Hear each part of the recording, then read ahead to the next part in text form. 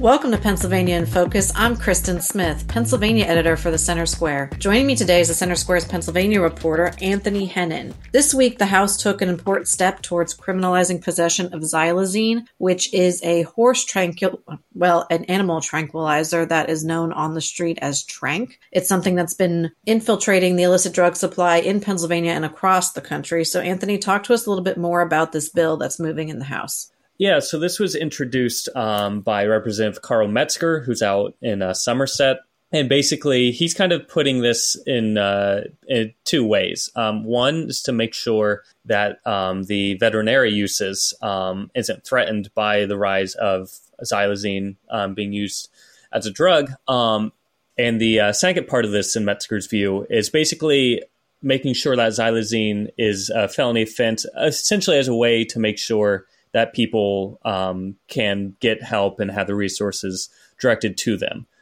Essentially, this bill would not categorize Xylazine as a scheduled drug. It would simply make Xylazine possession a felony offense outside of veterinary uses. And then, this could follow by up to 5 years in prison or a fine up to $15,000, essentially as a way to kind of, as Metzger put it, it's threading the needle that we need to between the licit and illicit use. Part of the issue that you have is you don't want someone doing Xylazine on the baby changing station of the Wawa. So, this is kind of a growing concern that we've seen in Pennsylvania.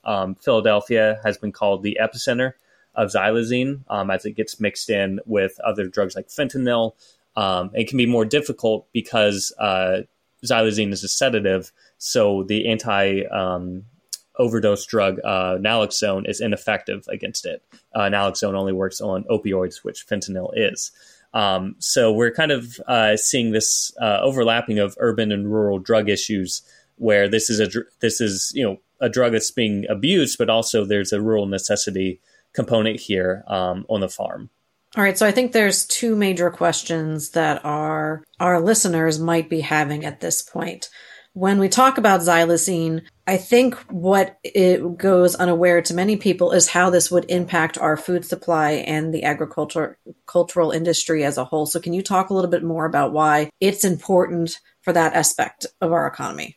Yeah, so Xylazine is basically, it's a high-grade, sedative tranquilizer that's generally used with cattle, with horses. The concern here is if farmers aren't able to get access to this drug, or, vets can't sedate cattle, the only alternative to that is euthanasia. So if they're not able, this could potentially affect Pennsylvania's food supply. It could have a significant economic hit simply because of how large Pennsylvania's agricultural sector really is.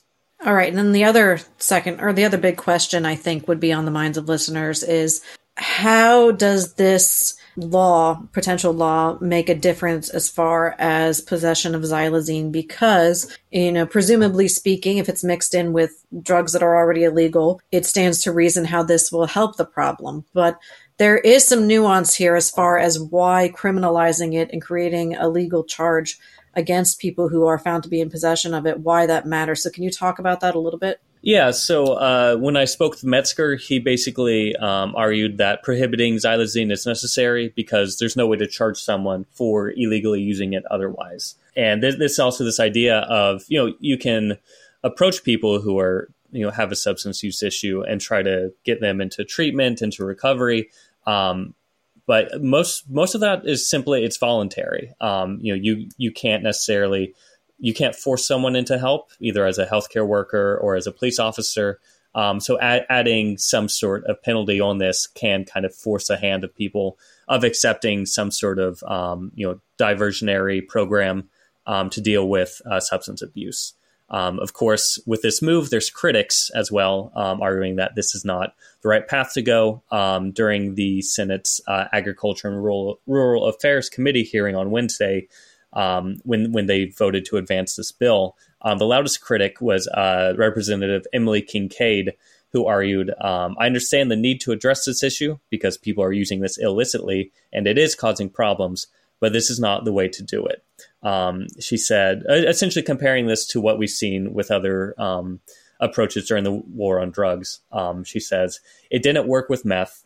It didn't work with cocaine. It didn't work with heroin. It didn't work with opioids. and it's not going to work with xylazine. It doesn't have a hope of being successful. So there's also some concern here of legalizing xylazine simply adds to a growing list of drugs that are prohibited, but also a growing list of drugs that are easy to obtain, easy to get, and unsafe. Listeners can keep up with this story and more at thecentersquare.com. For Anthony Hennon, this is Kristen Smith. Please subscribe, and thanks for listening.